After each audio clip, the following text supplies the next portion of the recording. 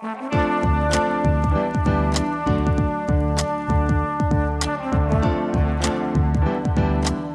listening to the Co-Main Event Podcast. And now your hosts, Ben Folks and Chad Dundas.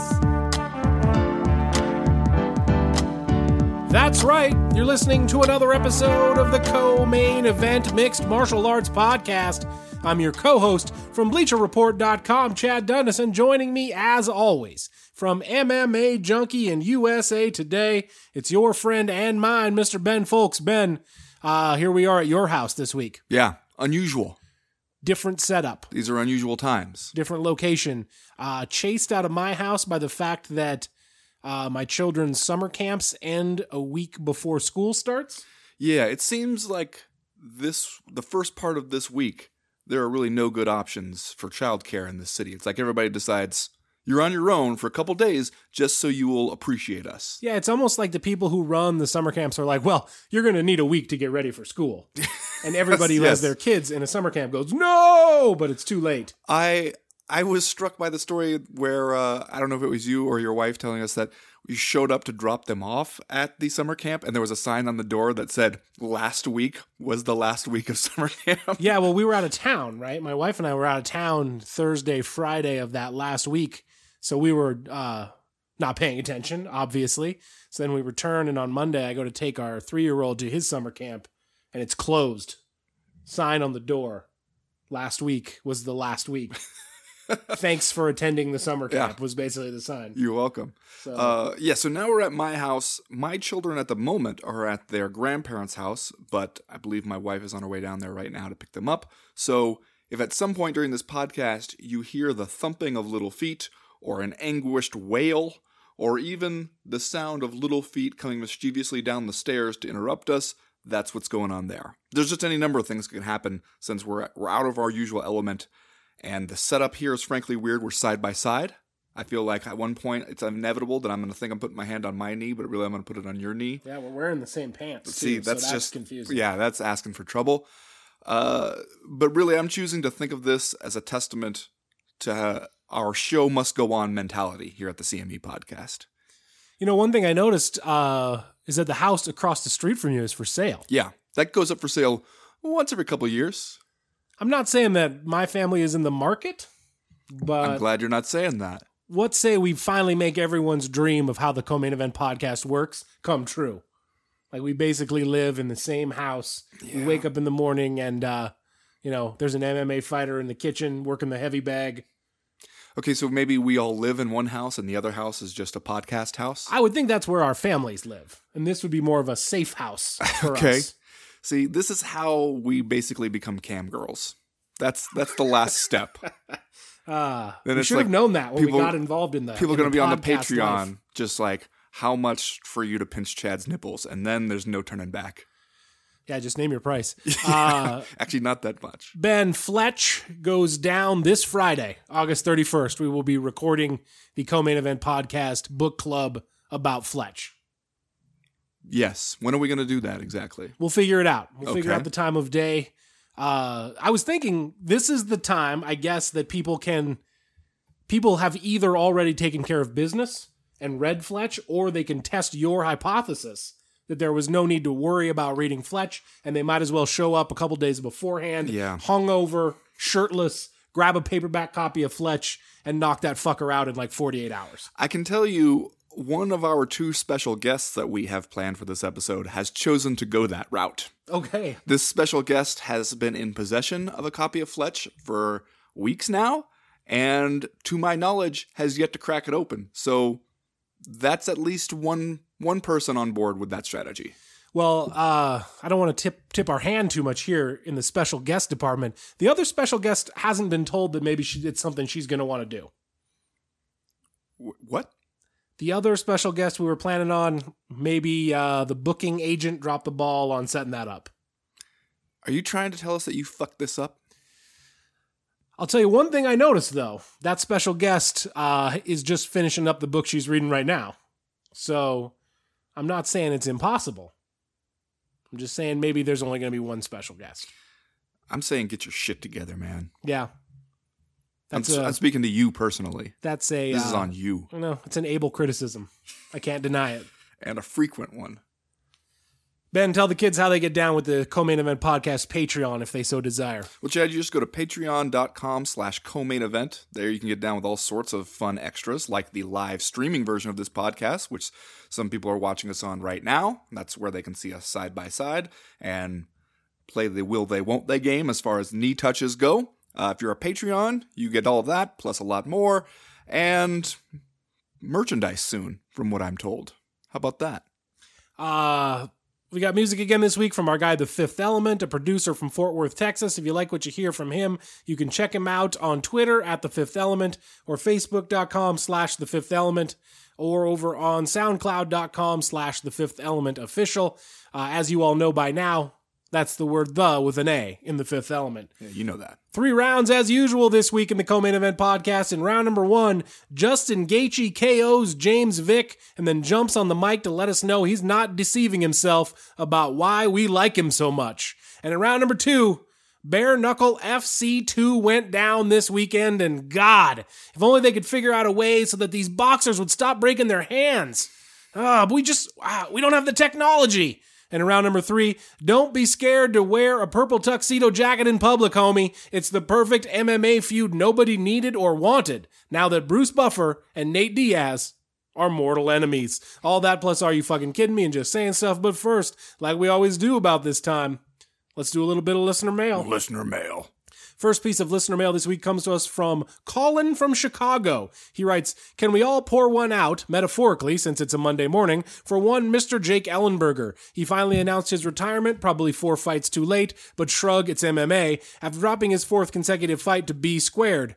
While he may not have had the most successful career ever, the Juggernaut had his share of violent moments. From an absolute slugfest that saw him almost become the first to KO Carlos Conduit in his debut, to destroying Jake Shields after he gave GSP all he could handle, to recapturing the magic one last time against Matt Brown, the man could make shit happen. Thoughts on the career of the Juggernaut?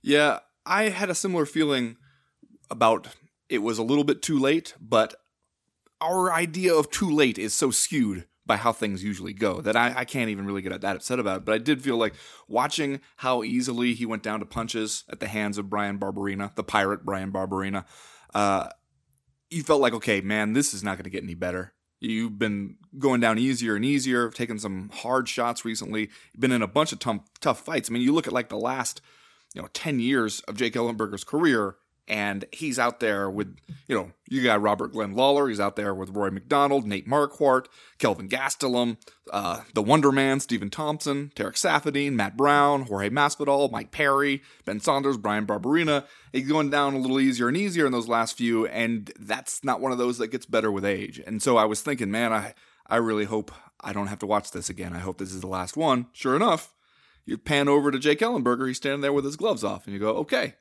now I feel a little bit better about the whole thing. Yeah, Jake Ellenberger, always a guy that maybe inexplicably I always had positive feelings about. I remember his debut against Carlos Condit, the UFC debut. Was it the UFC debut for both those guys? Or was it, I can't remember, but they were both sort of like burgeoning on their UFC careers. And Ellenberger really put up a terrific fight against Carlos Condit. I remember watching that fight and thinking, hey, this guy, he could be going places, even though he came out on the wrong end of that particular fight. Second UFC fight for Carlos Condit. His first one was there against Martin Kampmann. Yeah, but that was Jake Ellenberger's UFC debut, I believe. Yes, I believe it was. Yeah, so, he seemed like a guy who had all the potential in the world.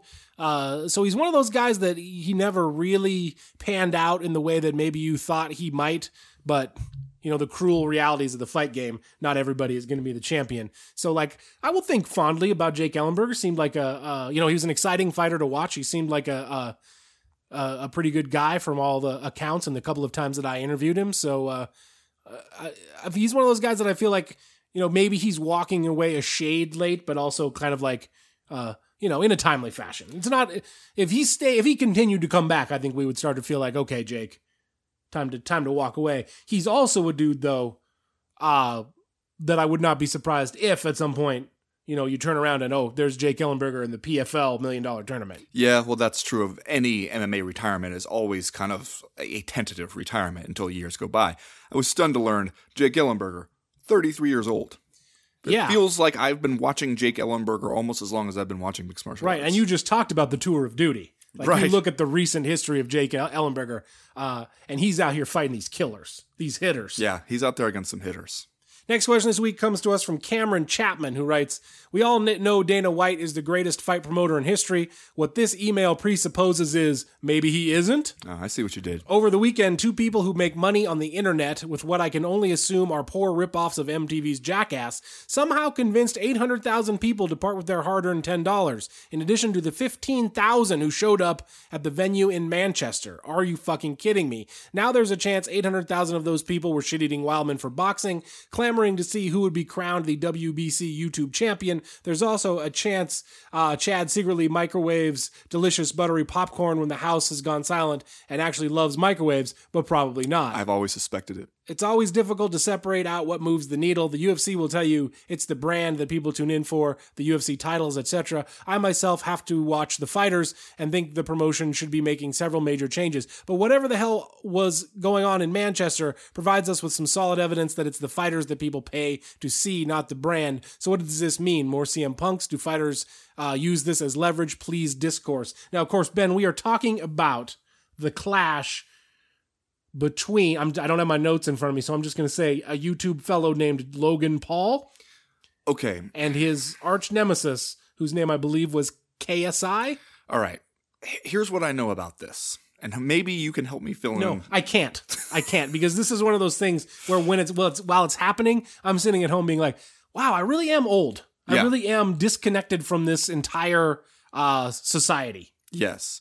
Now, Logan Paul I've heard of because people got mad at him. He was in Japan, like walking around just like streaming his life. I've read a New Yorker feature on this, which is another way I know that I'm old, is that I rely on the New Yorker to tell me about cultural trends that by the time the New Yorker writes about them have been going on for many years. They're called IRL streamers, I believe. In real life? In real life. Okay, I get it. Maybe he's one of these.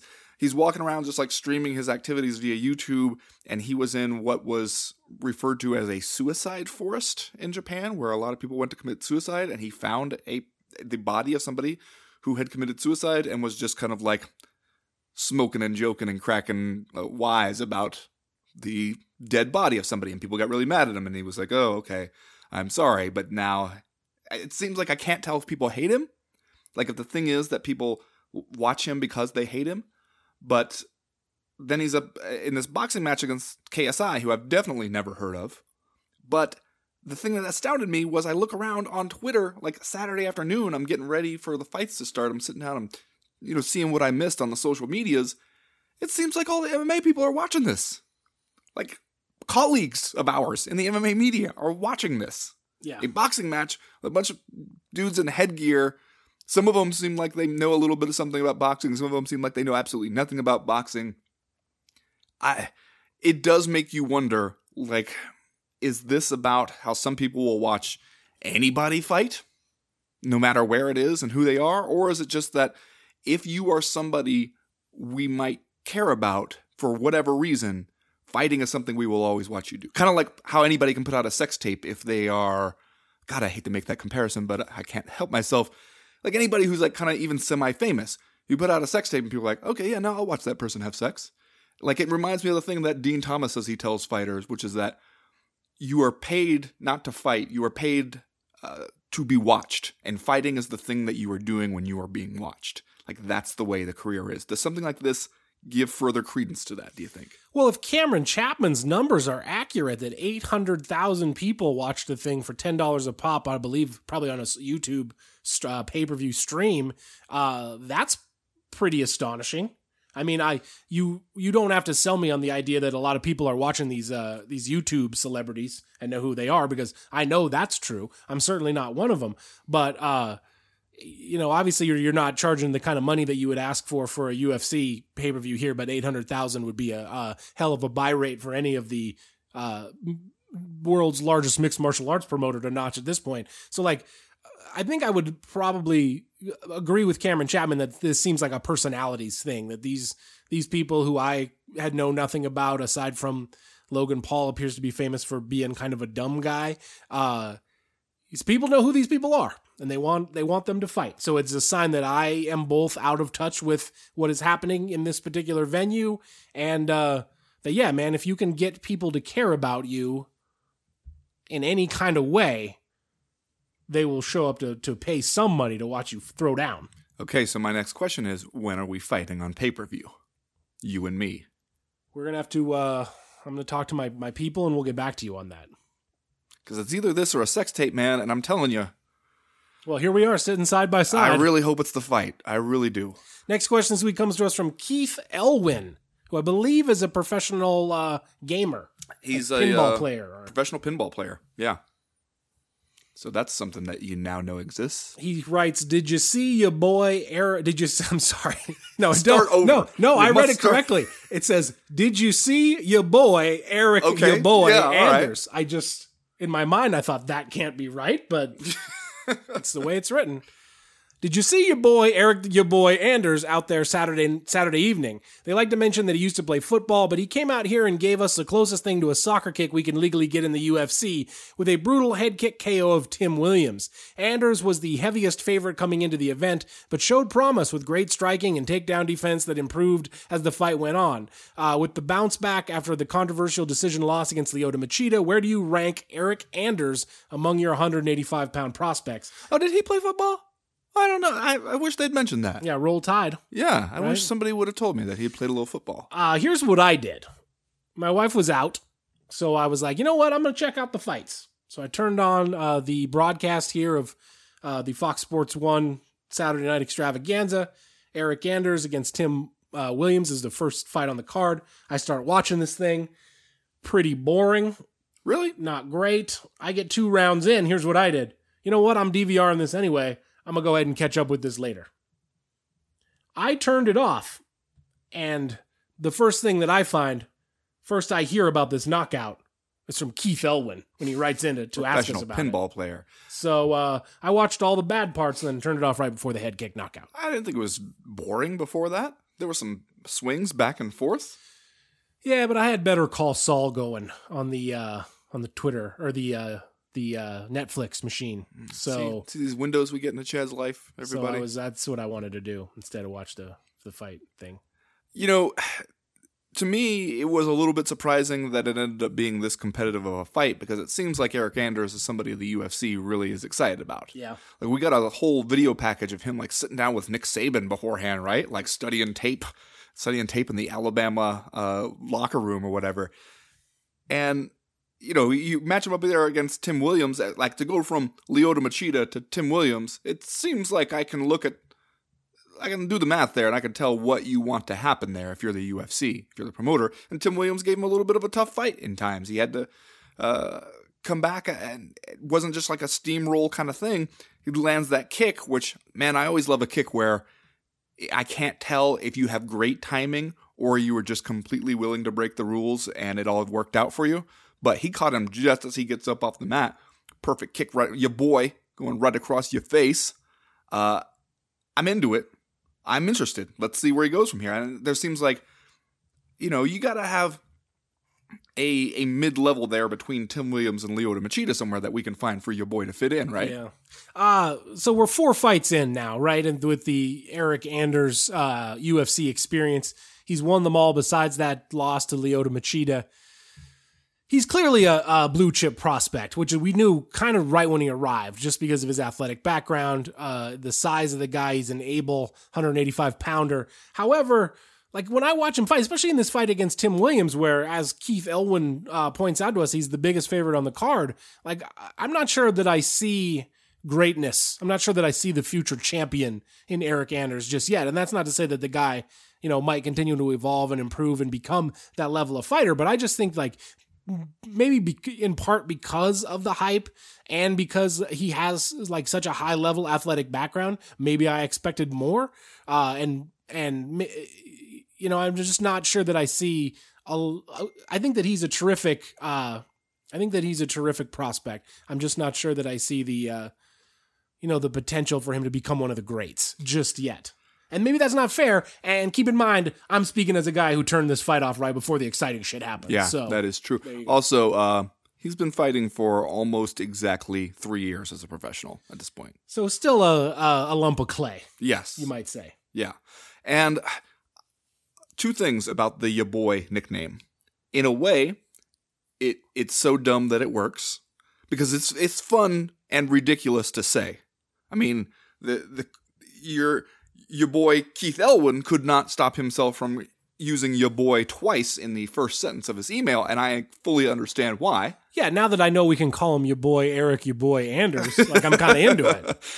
Also, though, a part of me flashes forward to Eric Anders deep into his MMA career on the downward slide of a career. He's 38 years old, taking a few losses, scar tissue bunched up around his face, heaving himself into a cage as they announce him as ya boy, and he just kind of smiles wryly to himself. Well, it's one of those nicknames that has an expiration date. It's also like really kind of rooted in a cultural moment. Like maybe 5 years from now, people will be like, ya boy, huh? Okay. Next question this week comes to us from Andrew Millington, who writes, so we're really doing El Kukui versus Pretty Tony, huh? Am I the only person that thinks we're just pissing in the MMA god's eyes with this fight? To me, this seems tailor-made to invite disaster. Either noted kick enthusiast, then parenthetically, the kickist? Kickmaster General, Kick Diaz, Anthony Pettis, finishes... And those are all good. Those are all pretty good. Anthony Pettis finishes what the errant power cord started and destroys Ferguson's knee, or simply has the fight of his life and halts a legendary streak. There's no way this goes according to plan, with T. Ferg winning convincingly after doing 5 to 8 Imanari rolls, right? Please talk me off the ledge, my dudes. Well... One of the things I like about this fight, I mean, for one thing, style-wise, it seems like an action fight. Seems like you got to have some crazy fun stuff going on in that fight. But also, if Anthony Pettis goes out there and wins that fight, I'm not mad at that result because that will be like a legit kind of turnaround moment for Anthony Pettis. He's coming off that win against Michael Chiesa, but if you go out there and you beat Tony Ferguson and halt this streak, that's significant. Yeah. Now Anthony Pettis is somebody that people are paying attention to again. I don't think it's a situation where you need only one result here if you're the UFC, or that there's only one way that this fight turns out to be a good idea, and it's if Tony Ferguson wins. I think either way it goes, we get a good fight out of it and like a clear, decisive result. I'm not mad. Right, and like the Tony Ferguson win is probably one that the odds will foretell, and if that happens, it's just sort of an outcome where we can all look at it and nod and say, he back. Tony Ferguson, still the guy that we thought he was, returning now from injury and somehow making it through a training camp where he, does military presses on top of a workout ball and comes back and is the force in the 155-pound division that we thought that he was going to be. It is a much bigger deal if Anthony Pettis wins. Both a setback for El Kukui and also, like you said, more of a return to form for Pretty Tony, kind of like a flag in the sand moment, a comeback story for him, arguably the better story. But I understand, like, if I was, a person like Andrew Millington, I might think that was somehow disappointing. If I had been for the longest time, anticipating the rise of Tony Ferguson, and then it is sort of, he gets shuffled to the side in a kind of a strange pairing that turns out to be the one that breaks his win streak. Yeah, well, but I mean, it is kind of a tough, on one hand, for Tony Ferguson, maybe it's a good, like, ease back into things fight. It's style-wise, like a matchup that, he can do some of his stuff. But also, if you were just the interim champ and you were looking at a huge title fight and now you're fighting Anthony Pettis, that does have to feel like a major step back. And also, a point that Brian Ortega made, he was backstage at the fight night in Lincoln, Nebraska, saying, if you look at how the interim title thing has gone for other people, I feel kind of vindicated in my decision not to go for that and to wait for the real belt. You look at Tony Ferguson's situation, and you got to kind of agree with him there. Last question this week comes to us from Mr. Burrito Bowl. Okay. I love his restaurants. Sounds like a chain of restaurants anyway. I don't care who wins the Khabib versus McGregor fight as long as both guys get to actually do their thing and it lasts more than 30 seconds. I'm worried it will end up disappointing in its length. That's what she said. Well, come on, man. Right? Habib needs to pull a Randy Couture-style James Toney ankle pick, and he probably won't take a punch. What all McGregor opponents seem to do, though, is to try to beat Conor at his own game. Is Habib going to be stupid and try to stand with McGregor to prove a point? People fight Conor differently than they would any other opponent, and I just don't get it. What are the odds Habib dicks around, testing Conor's striking, and gets slept? Discourse, please. I mean, I guess there's always that chance. I don't know, though, if that's the situation that I most likely see Habib getting slept in.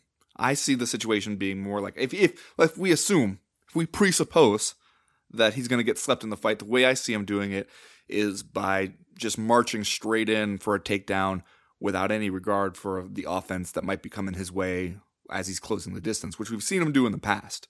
Like, that's sometimes where he can get himself in trouble, is he's just charging straight in, like acting like he has already taken you down and he just wants to fast forward to that part. And if you do that against Conor McGregor, there is a chance that you could walk into a big left hand and turn your world upside down. That would be the scenario I'd be more envisioning. Like, some of his comments already suggested that he recognized the potential that, hey, if you're out there trying to play Muhammad Ali against Conor McGregor like you did against Al Iaquinta, there might be a problem for you there. Seems like he at least knows that risk already, right? Yeah. And like, you know, remember how the win over Al Iaquinta was regarded as disappointing for Habib Nurmagomedov? I feel like even though he did like eventually engage in some fisticuffs in that fight, I feel like the message that I took away from that fight was that Habib doesn't really care. He doesn't really care if he's exciting you or entertaining you. I fully expect he will go out there against Conor McGregor and use his strengths and like try to craft a boring 25-minute like ground-based beatdown, if not a stoppage before that happens. The thing that I worry about with him, though, is that he is, or has been in the past, one of these dudes where, like, if he gets tagged, will insist on firing back. He has that, like, remember when Chris Lieben used to talk about how he had a button in his chin? When he got punched, he punched back. Nurmagomedov has that sort of reckless streak in him where you can bait this dude into a slugfest if you want to. And clearly that will be Conor McGregor's best path to victory. And if Conor McGregor can do that, if he can, you know, have a few exchanges in this fight where Nurmagomedov has thrown caution to the wind, that's when Nurmagomedov gets knocked out. Yeah, maybe. I also think, though, that the goal for Nurmagomedov is going to be, let's be careful in the first round, early in a fight when Conor McGregor is dangerous, and then wear him out. Because we've seen Conor McGregor get tired, you've seen the takedowns come easier and easier, and that if you keep the pressure on him, maybe that will wear him down. I think that that's going to be the goal. And I also, though, I understand what Mr. Burrito Bowl here is saying about Conor McGregor's ability to kind of convince people to do something dumb against him. It's been uncanny so far. Well, and it seems to me that the dumb thing that might happen in a fight like this is that Habib is going to go in there and really want to punish him. And like he's said as much already, right? Like he wants to change his face. And so that even if there are opportunities to look for a submission or something, he wouldn't really go for it, that he might try to string out this prolonged beating just because that's what he has in mind that he wants to do. And maybe you let the guy hang around that way, and it ends up biting you in the ass later on. Habib Nurmagomedov seems like a dude who would be impervious to Conor McGregor's pre-fight mind games, which, in a way, Nate Diaz kind of was, as we all anticipated. I was astonished that in retrospect, it seemed like Jose Aldo had fallen victim to that. You would have thought leading up to the fight that Aldo was, too much of a storied veteran of like a hard-baked MMA fighter to let any of that stuff bother him. But then he goes out there and basically sprints right into a left hand, gets knocked out in 13 seconds. And I have to wonder after the fact, maybe some of the world tour and the pre-fight antics did get to him. McGregor has been super good at that, like startlingly good. I just don't think that he will be able to like talk Habib Nurmagomedov into doing anything that Habib doesn't want to do. But it's like we every time this fight comes up, I feel like I say the same thing though. Like it's a super interesting matchup of styles. It is. And if you told me that Conor McGregor knocked out Habib Nurmagomedov in 13 seconds the same way he did to Jose Aldo, I would be surprised, but I wouldn't tell you were a fucking liar. True. Right? I would tell you that like I could see that happening. It is one of the It's not the way I would bet, but it's like one of the outcomes that is out there for this fight. Yeah, no, I don't disagree. Anyway, that's going to do it for this week's listener mail. If you have questions or comments or concerns that you want to air to the Co-Main Event podcast in future weeks, you know how to do it. You go to the website, comainevent.com, and click the link in the top right-hand corner of the screen that says email the podcast. That'll get you in touch with us. While you're there, you can check out the Breakfast of Champions newsletter. That comes out every Friday morning to catch you up on the news and notes that we miss on all the days that we're not recording the podcast. Stuff always happens. News always breaks. The newsletter itself is short. It's informative. We would love to tell you it's funny. Big changes coming pretty soon to the Breakfast of Champions newsletter. In fact, the kids got their first taste this week. Got a little taste. Got a little taste of some of the new stuff. As for right now, though, we are going to go ahead and get started with round number 1.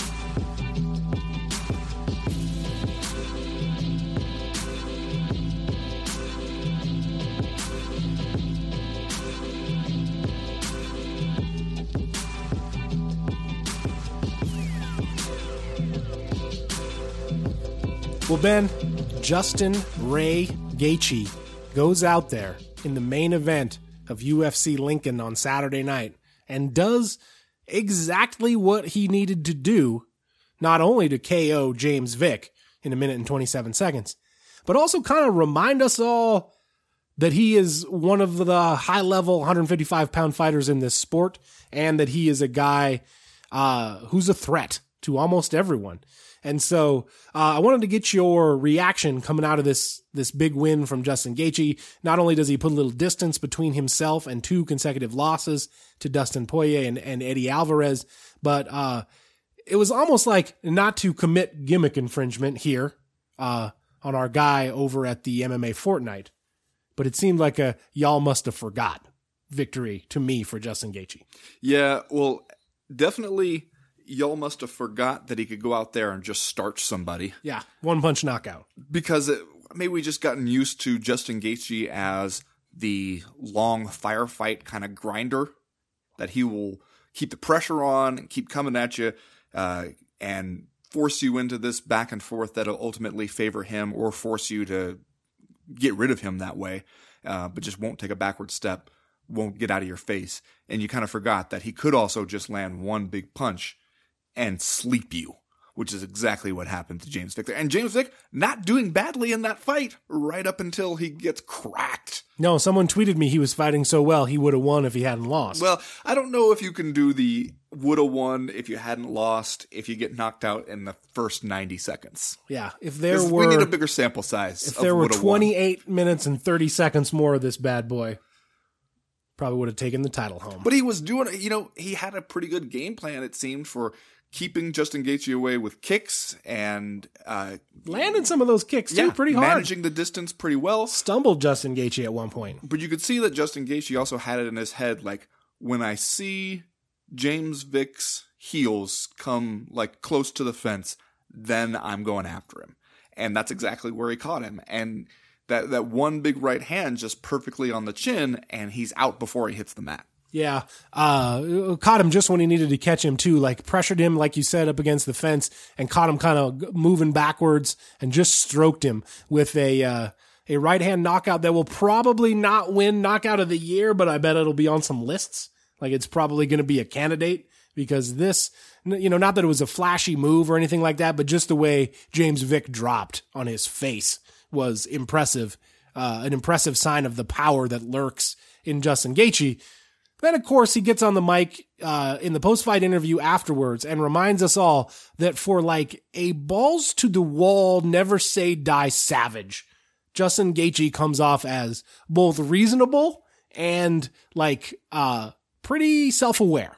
Yeah, I really love a lot of what's going on in the aftermath of this fight because it just to run it down, he flashes the double birds, which. Okay, there you go. That's a given. There was some trash talk. He does the hand gesture for "you sleep now." Yep, that happened. That's fun.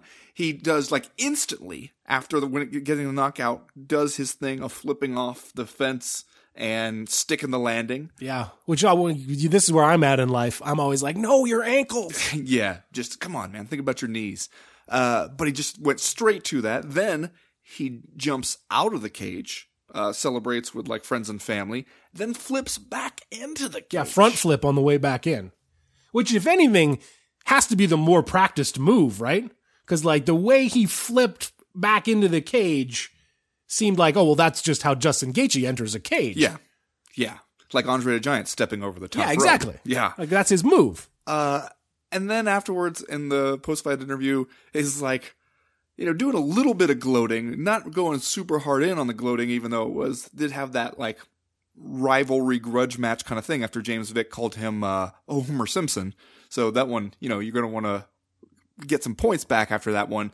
But did it by saying, you know what, I don't want to make him feel worse because he's already going to feel terrible when he wakes up in the morning. He's not going to be able to look at himself in the mirror tomorrow. So I don't want to make him feel any worse. And it's like, yeah, no, you're not rubbing it in at all. You're just you're rubbing it in about how you're not going to rub it in because you don't need to. Well, yeah.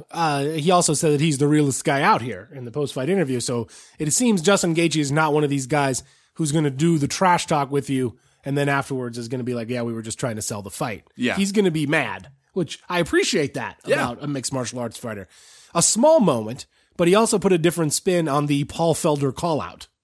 Yes, right? Yeah. Like where he was just like, yeah, I want to fight Tony Ferguson. Or wait, I heard that you wanted to fight me. Yeah. And then, Paul Felder, of course, who just got his cast off, he's down for whatever. Yeah, and Paul Felder was like, yeah, sure, I'd love to fight you. And then Justin Gaethje laughs and is like, yeah, I want Tony Ferguson. Okay. Let's talk about Justin Gaethje's post-fight assertion that he should get all of his money up front rather than do the 50-50 post-fight win bonus thing that is so common in the UFC. I want to talk about both why Justin Gaethje is right about that specifically for him, but also maybe about the nature of the 50-50 UFC contract structure. Yeah, he wants a business meeting. Yeah. Like he said with the UFC. Wants to talk some business. And I think you're right. He made it and he put the point in a way everybody could understand it because he was like, I don't want to have to worry about getting all my money if I win or lose. Like, you want me to fight this way. Like, that's what you like about me. That's what fans like about me. That's what makes him appointment viewing. I mean, you take Justin Gaethje away from this fight card and it is garbage. Right. Nobody is tuning in to watch it. Like, he is the thing that makes this something that you want to watch.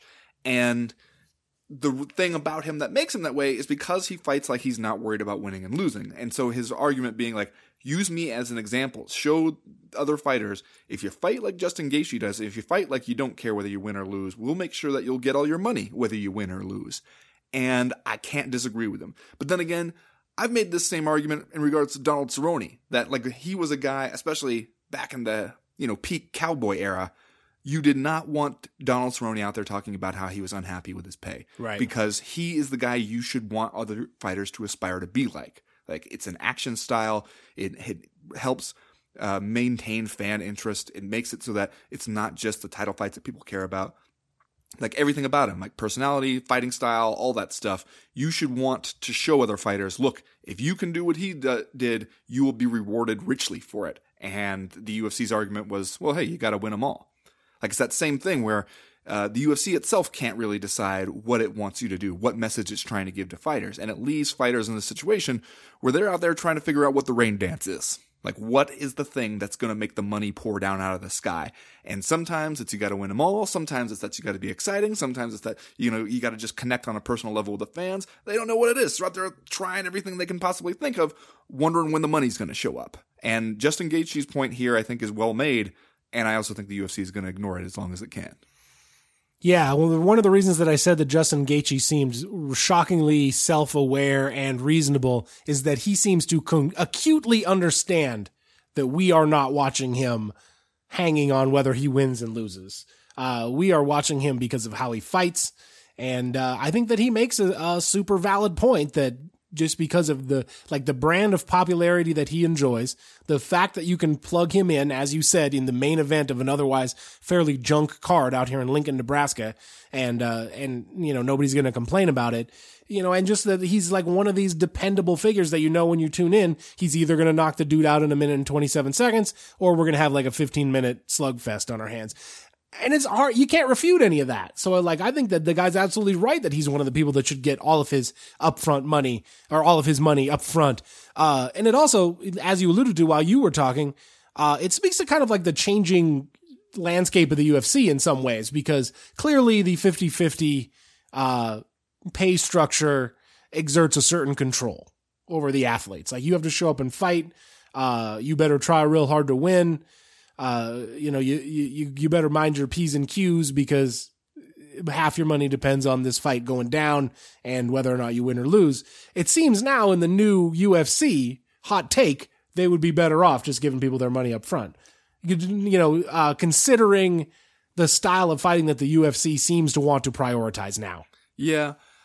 I mean, I think one of the things that it allows them to do is to sell people on the idea that they're getting more money than they actually are. Like, it's a good psychological tool when you're in contract negotiations with a fighter, because you sit down with a fighter who's always planning on winning every single fight, and you tell them, all right, here's your deal, 50 and 50. What they're hearing is $100,000 per fight. Yeah. Sounds good. Sign me up for that. And I can promise both those guys that, and they're both going to hear $100,000, but I'm not going to have to pay out $100,000 each guy. Each time, I'm going to get a break. And it helps in that, like, kind of psychological sense, but it also, I think, probably the UFC tells itself that this is an incentive to win. But I agree that you don't really have to incentivize professional cage fighters to win. There are already so many reasons to want to win. One is that you avoid getting your ass beat on TV. So that's a pretty strong incentive. Also, winning and losing usually determines, like, the arc of your career. You lose a few, you're going to get dropped. You're not going to go for the title, make big money. So they already want to win. What you should have to do is incentivize them to stop worrying about winning and losing. Like, that's the tougher thing. And you need a lot of them, if you want this kind of exciting style of fight, you need them to be able to at least take a little bit of that pressure off and stop worrying about the result. So it makes sense in a lot of ways. And you see anybody who gets any kind of negotiating leverage, the first thing they do is get rid of the win show structure. Like, you see Daniel Cormier, John Jones, those guys, they're not getting one amount of money to show up and another amount of money to win. They're just getting their money to show up. And it works for them. Like, it's not like you're going out there and being like, Daniel Cormier no longer has an incentive to win. That's not happening. All right, let's do Are You Fucking Kidding Me? And then we will move on to round number 2. Ben, since you already peeped it out on the screen of my computer here, I will just go ahead and do my Are You Fucking Kidding Me? Which is not, it's not MMA related, but once I saw it, it was so stuck in my mind brain. Doesn't even matter. That I was like, this has to be my Are You Fucking Kidding for this week. It is the new advertising slogan for the city of Vilnius, which I believe is over there in Croatia. They got advertisements now up all over Europe, advertising itself as a tourist destination, referring to itself as, this is a quote now, Vilnius, the G-spot of Europe. Okay. Which is good, but you haven't even got to the tagline yet. Here's where the hearty Are You Fucking Kidding Me turns up. Nobody knows where it is, but when you find it, it's amazing. Are you fucking kidding me, Vilnius? Fucking kidding? Where did you Hats see off. this? Salute. I believe I saw a Guardian article about it. And this is like the article was about, like, it trying to brand itself as a tourist destination? Yeah. And there was using this slogan. It was like, some people don't approve of Vilnius' tagline. This is the official slogan, huh? And I was like, I approve wholeheartedly of it. You fucking kidding me? Fucking kidding me? Chad, my Are You Fucking Kidding Me? How excited was I to see Joanne Calderwood back in the win column after 2 years? Pretty excited, especially because after she gets taken down early in the first round, I'm like, oh man, I'm going to have to watch Joanne Calderwood just stuck on the bottom getting elbowed in her face. She pulls off submission off her back. Not really her game. Then she shows up in the post-fight interview. My guy John Morgan's like, I thought you were a striker. Her response, in her great Scottish accent, in her voice which sounds like an ASMR video, she is a striker. But these betches keep taking me down.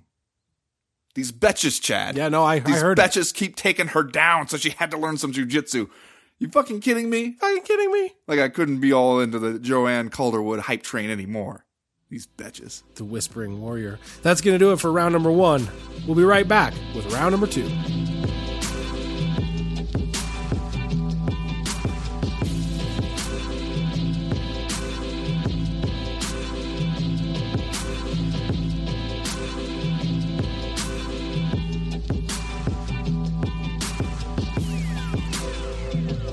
Chad, Bare Knuckle FC 2 went down in Biloxi, Mississippi.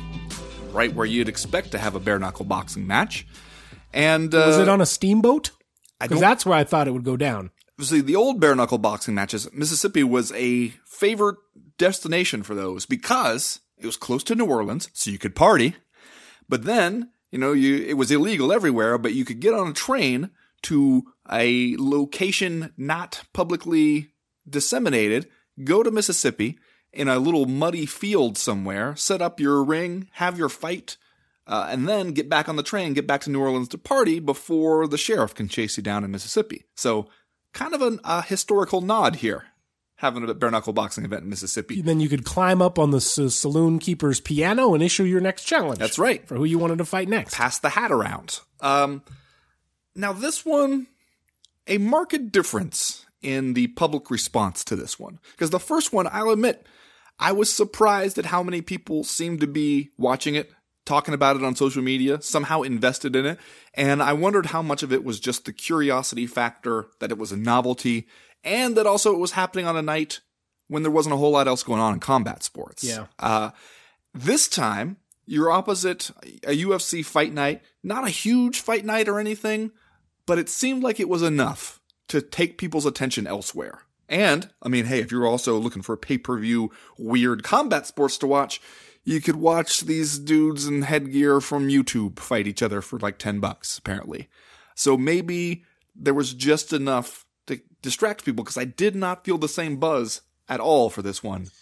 Well, yeah, that was the big question coming into Bare Knuckle FC2, was it not? Was whether that this thing would have proved to be sort of a novelty that people tuned in to kind of eat the candy the first time around, or whether it would be the start of something that people would actually care about in a long-term way. And I think when we talked about it after you had gone to Wyoming to attend the first one, I aired that as my question, and my skepticism said that it would probably be the former.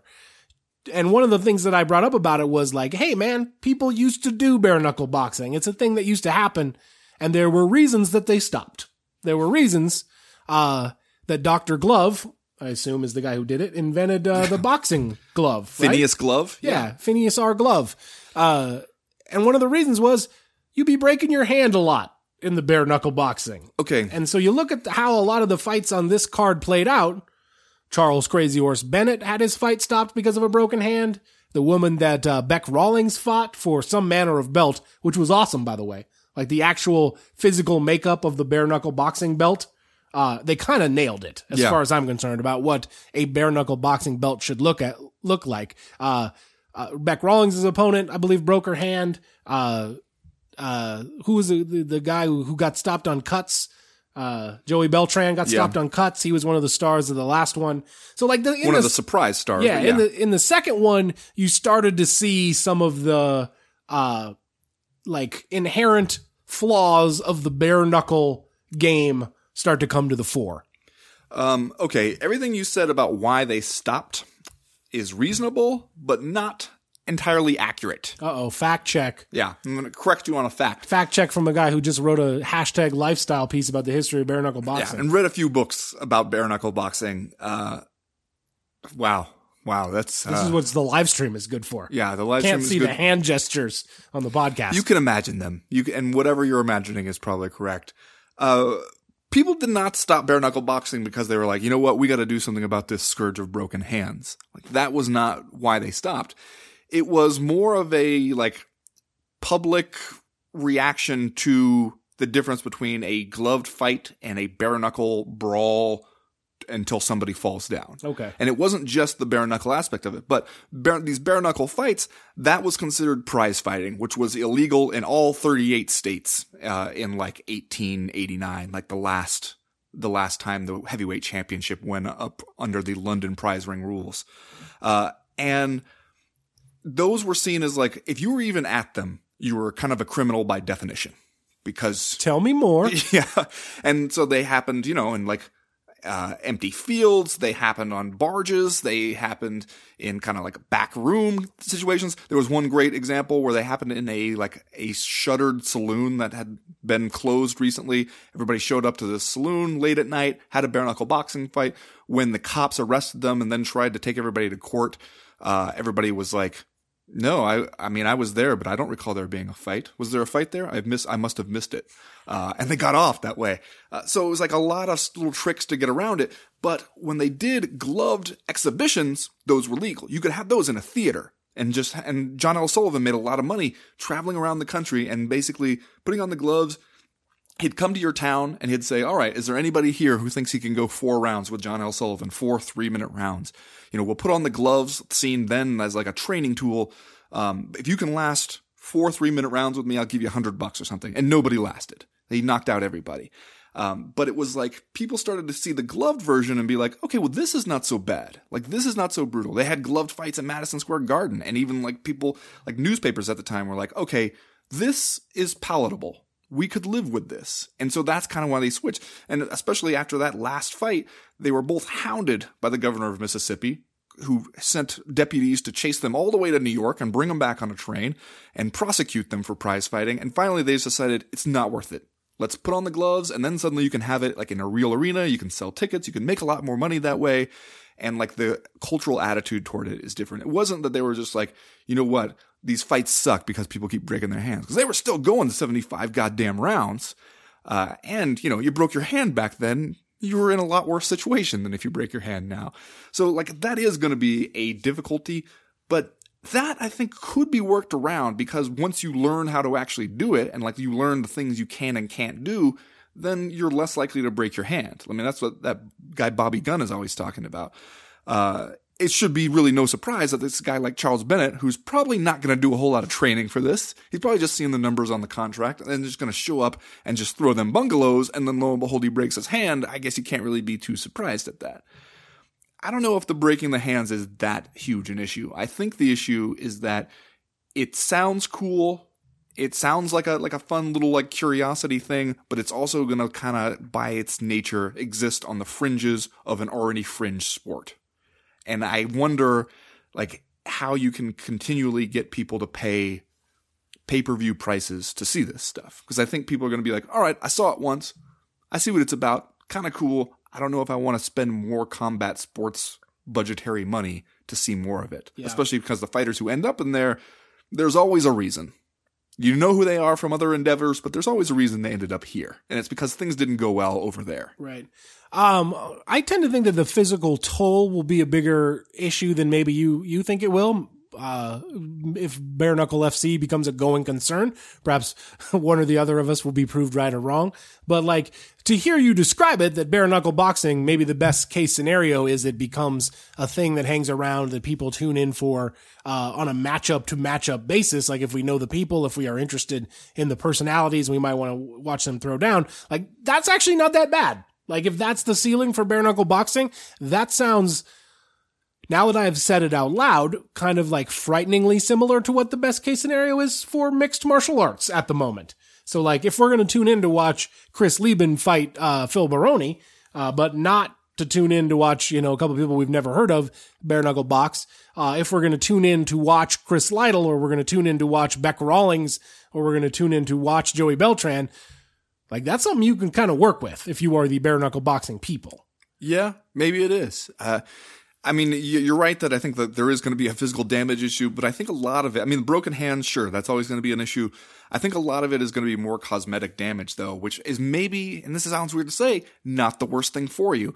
A bare knuckle boxing fight is going to have more cuts, more blood, all that kind of stuff, but probably less total brain trauma than gloved fights in either mixed martial arts or boxing or kickboxing or anything like that. And maybe like that's a way, if you're the promoter, to think of like, hey, we're satiating the audience's bloodlust. You look at them afterwards, and there's no doubt that they've been in a bare knuckle boxing match. But we're not turning people's brains to mush, and they could maybe do this a few times a year. Can we talk briefly about the rise of Beck Rawlings in the bare knuckle boxing scene? Because, she's a person who was kind of like a fringe figure in mixed martial arts, really. Obviously a UFC fighter, but not the champion, not a person who even won a whole heck of a lot of fights. Did you see the poster for Bare Knuckle FC 2? Yeah. Just prominently featured. Big picture of Beck Rawlings across the top. And then all the other fighters, including, people like Chris Lytle and Joey Beltran and the Shoemaker, the heavyweight guy that they had who knocked somebody out. Boxing hillbilly. The first time. It seemed like they made a conscious decision to kind of make Bec Rawlings the star of this, both in the pre-fight promotion and the fact that they put a belt on her in this fight. So to me, that is surprising and interesting to see Bec Rawlings kind of like find her groove in bare knuckle boxing. Well, I think that this picture we're looking at here of her and her opponent at the weigh-in holding the belt, which you're right, really does nail something about what a bare knuckle boxing belt should look like. It's got 3 eagles on top of it. 3 like physical metal eagles. That's a lot of eagles. But you see her standing there in her bikini, all tattooed up, and I'm sure the bare knuckle boxing people look at that and be like, all right, who can we find for this person to beat up on every single event? And we don't care if it's somebody that people care about or no. We want her to stick around, and I think it's obvious what they're thinking when they make that decision. Yeah, they're selling a certain kind of thing here for sure. But I mean, I guess good for Bec Rawlings, man. Yeah. And she seems to like enjoy the heck out of it. She seems very enthusiastic. But again, I was surprised at how many fighters are super enthusiastic about this idea of bare knuckle. And I thought that afterwards, you'd ask them and they'd be like, oh, okay, now that I've done it, maybe it's not such a great idea. But they're all super into it. And it seems like Chris Lytle, and I think there's a few other people where as soon as they kind of hear this idea, there's a part of them that's like, yeah, well, I want to be able to at least say that I had a bare knuckle boxing fight. Like that definitely appeals to a broad cross section of fighters. So will there be a bare knuckle FC3? Will we have a bunch of pretenders to the throne, a bunch of copycats come out and have Chris Lieben fight Phil Baroni and things like that? I guess we'll have to wait and see. Yeah, I mean that one is scheduled, but I think bare knuckle, I would assume we're going to see at least a few more events out of them. That's going to do it for round number 2. We will be right back with round number 3.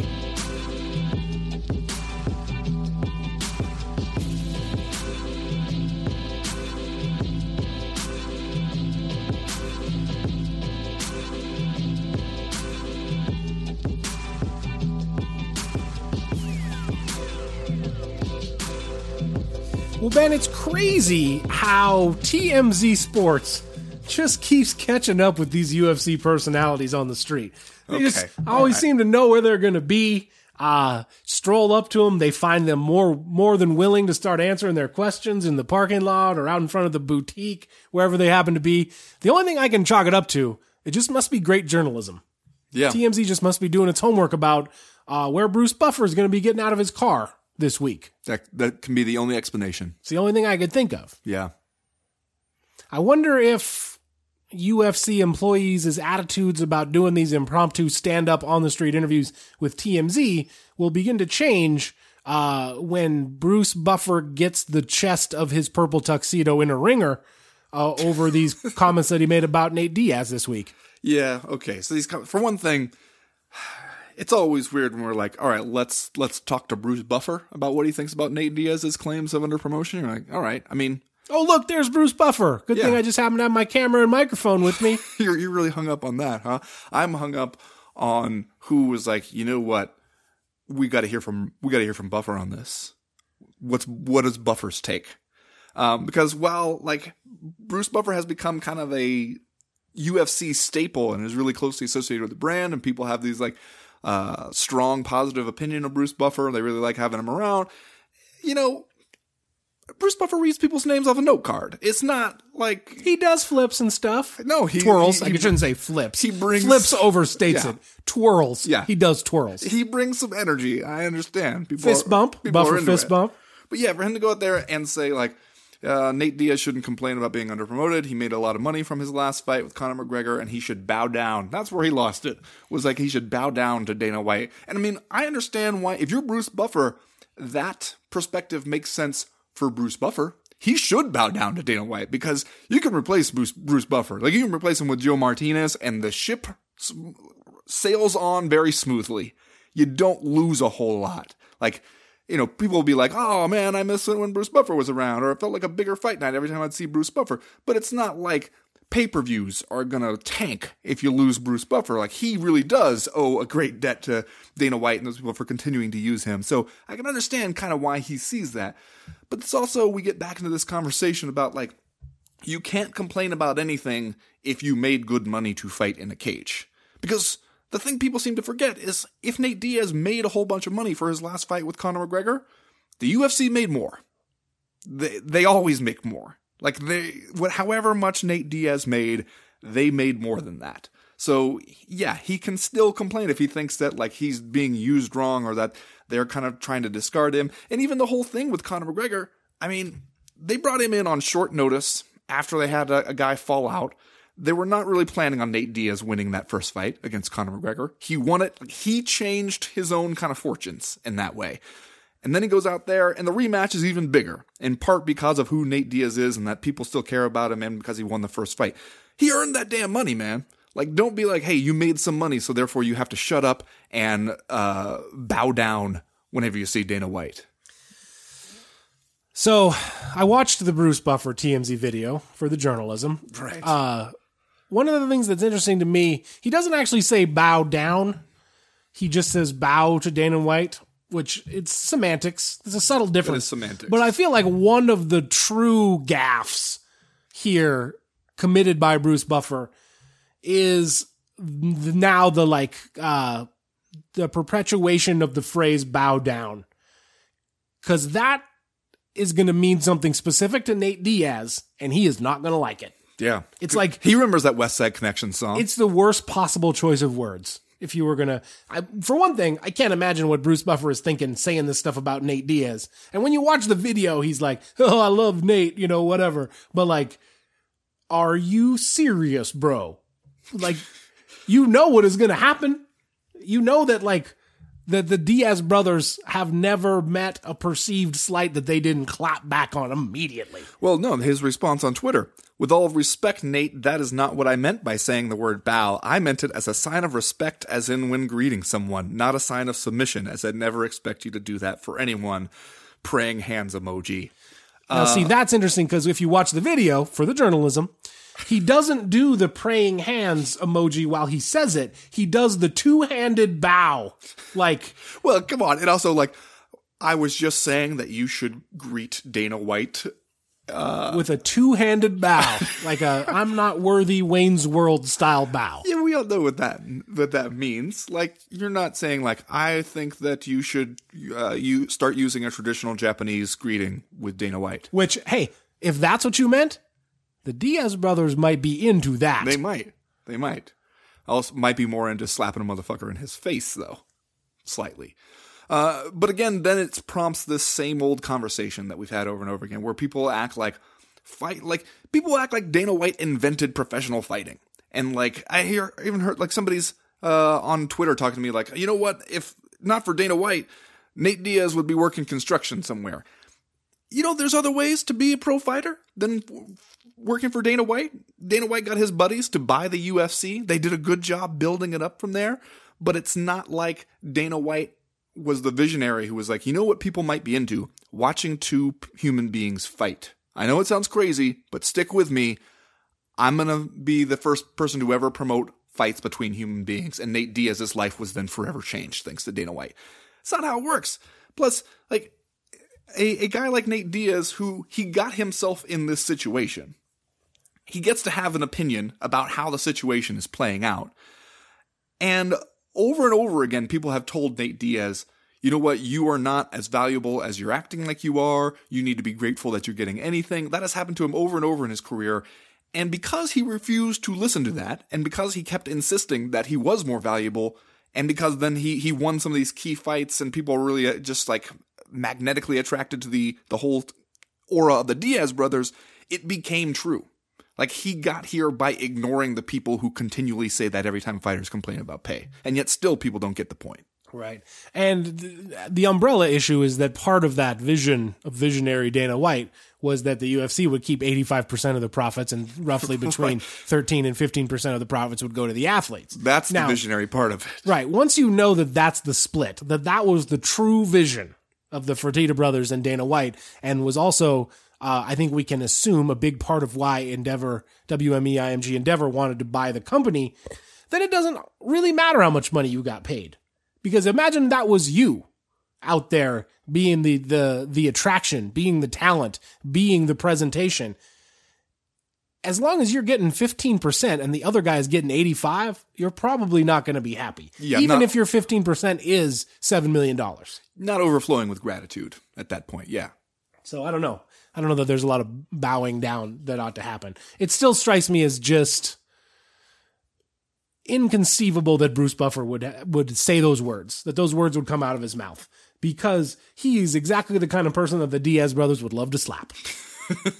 Announcer guy, like Natalie attired announcer guy. Seems like the Diaz brothers are waiting for a reason to slap a guy like that. Yeah, that's just even if they had previously been friendly up to that point. Good promo material for them. But, TMZ's just going to keep accidentally bumping into UFC employees out on the streets, asking them questions. How about that? Just off the cuff. You want to do Just Saying stuff? Sure. And then we'll get out of here for this week. Ben, what is your Just Saying stuff for this week? Chad, you mentioned earlier Chris Lytle on this bare knuckle boxing event. 44-year-old firefighter Chris Lytle comes out of retirement, goes down there, murks a dude in the first round, and I cannot help but imagine the conversation when Chris Lytle gets back to the firehouse.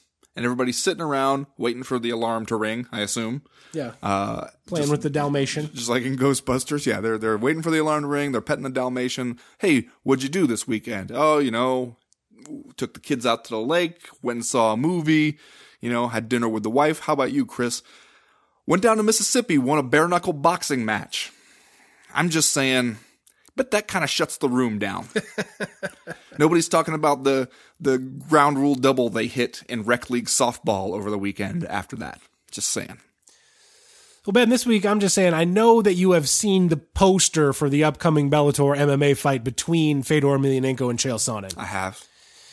Now, I know that I'm not the first person to bring this up, but one of the things about the poster is that Fedor Emelianenko is out there looking like Fedor Emelianenko, and Chael Sonnen is dressed up like Apollo Creed. Mm-hmm. He's got the Stars and Stripes top hat, the red, white, and blue trunks on. It almost looks like they just photoshopped Chael Sonnen's face onto somebody else wearing that outfit. Yeah. One of the things that I keep thinking about, Ben, is that in the movie where Apollo Creed dresses up in that outfit and fights the Russian, he dies. Apollo Creed dies in that movie. Like, James Brown comes out and sings Living in America, and then Apollo Creed dies. Throw the damn towel. Did nobody tell Chael Sonnen that Apollo Creed dies against the Russian when he wears that outfit? If he dies, he dies, Chad. I'm just saying. Just saying.